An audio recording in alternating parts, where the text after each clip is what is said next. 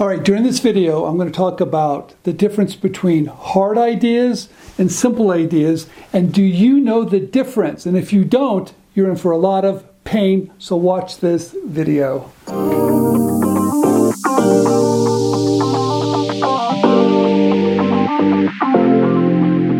Okay, over my career, I've had a lot of ideas.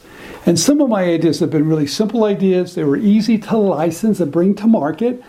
And some of my ideas were a little harder. In fact, they're big ideas, but it took me a long time to really know the difference between a simple idea and a hard idea. Now, I love all ideas, but you have to know the difference. If not, it's going to be extremely painful. I'll give you an example. When you have a big idea, when you have a hard idea, it's like you're pushing this rock up a hill. And I can tell you, you're going to get tired. You're going to get exhausted. You're going to want to quit. You're going to want to go crazy. Now, that's okay, but just realize what that is.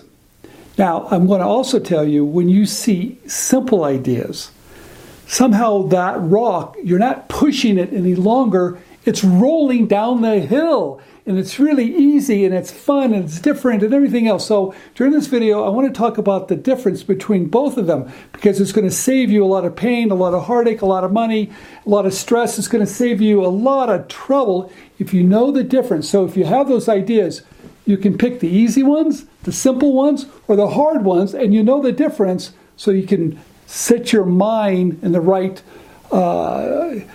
in the right attitude, and you can prepare for it, and you can get ready for the differences of those types of ideas.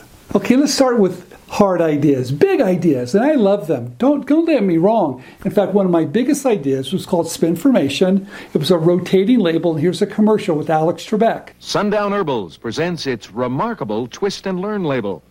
It works like an herbal information center that helps you learn about herbs simply by turning the label. Sundown's new Twist and Learn label, where to turn for help. What was great about this, it was difficult, and it took a lot of time. But once it started to work, it was amazing. You could even see people dancing in the aisles of Walmart once it was selling there. Come on, baby, let's do the twist. On this, you'll love Twist and Learn.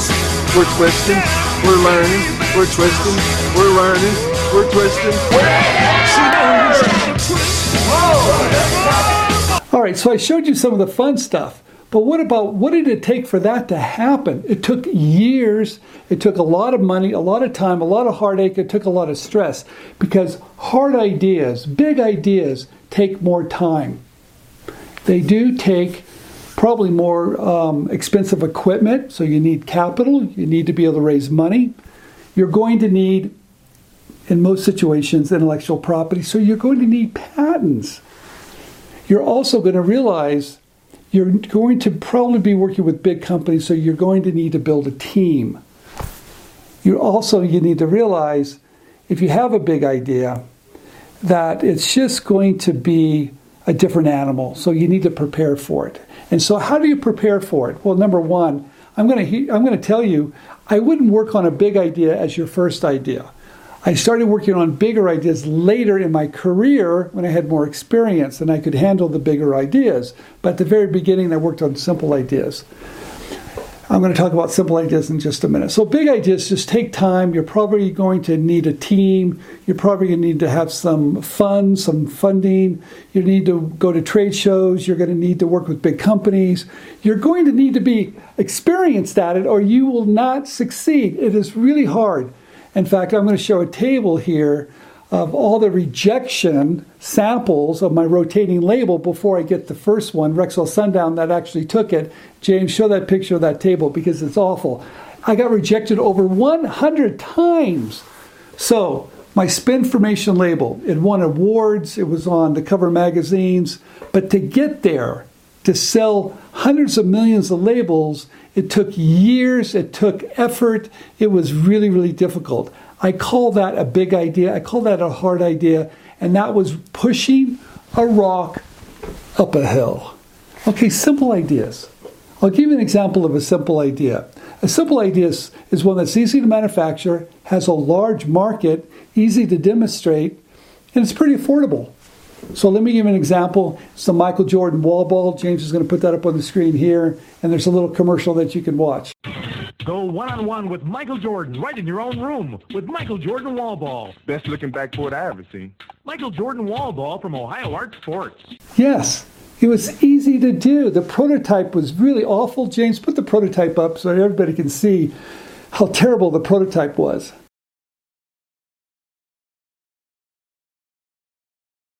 Yes, the prototype was ugly, it was terrible, but the idea was good, it was simple. I'm going to take the backboard of a simple indoor basketball game and put it in the shape of Michael Jordan, and Ohio Art had the license of Michael Jordan. So it was easy to manufacture, they already had the license, they had a huge market, it was easy to demonstrate, and it just lined up, that rock rolled down the hill. So when you look at the difference, James, so put this on the screen. The Michael Jordan wall ball and the spin label, put them up side by side.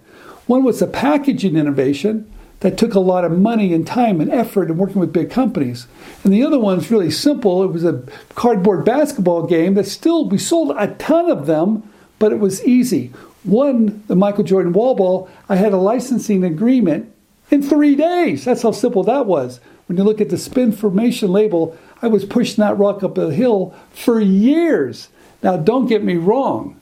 I made more money with the spin label than I did with the Michael Jordan wall ball. Yes, but you have to also realize it just took a lot more effort and time and money and risk. So know the difference. Sometimes you're going to have ideas that are just going to roll down the hill. They're going to be simple. They're going to be easy, and you can test them with the cell sheet or make a rough prototype like the Michael Jordan wall ball. And some ideas are just big ideas that's going to require new machinery. It's going to require capital and intellectual property and a whole mess of other things. So when you make your list of ideas, right, understand the difference between hard ideas and simple ideas so you know where to put your effort. And maybe if you just come up with that first idea, make it a simple one and get a little bit of experience before you go to the hard ones. This is Stephen Key. Thanks for watching this video.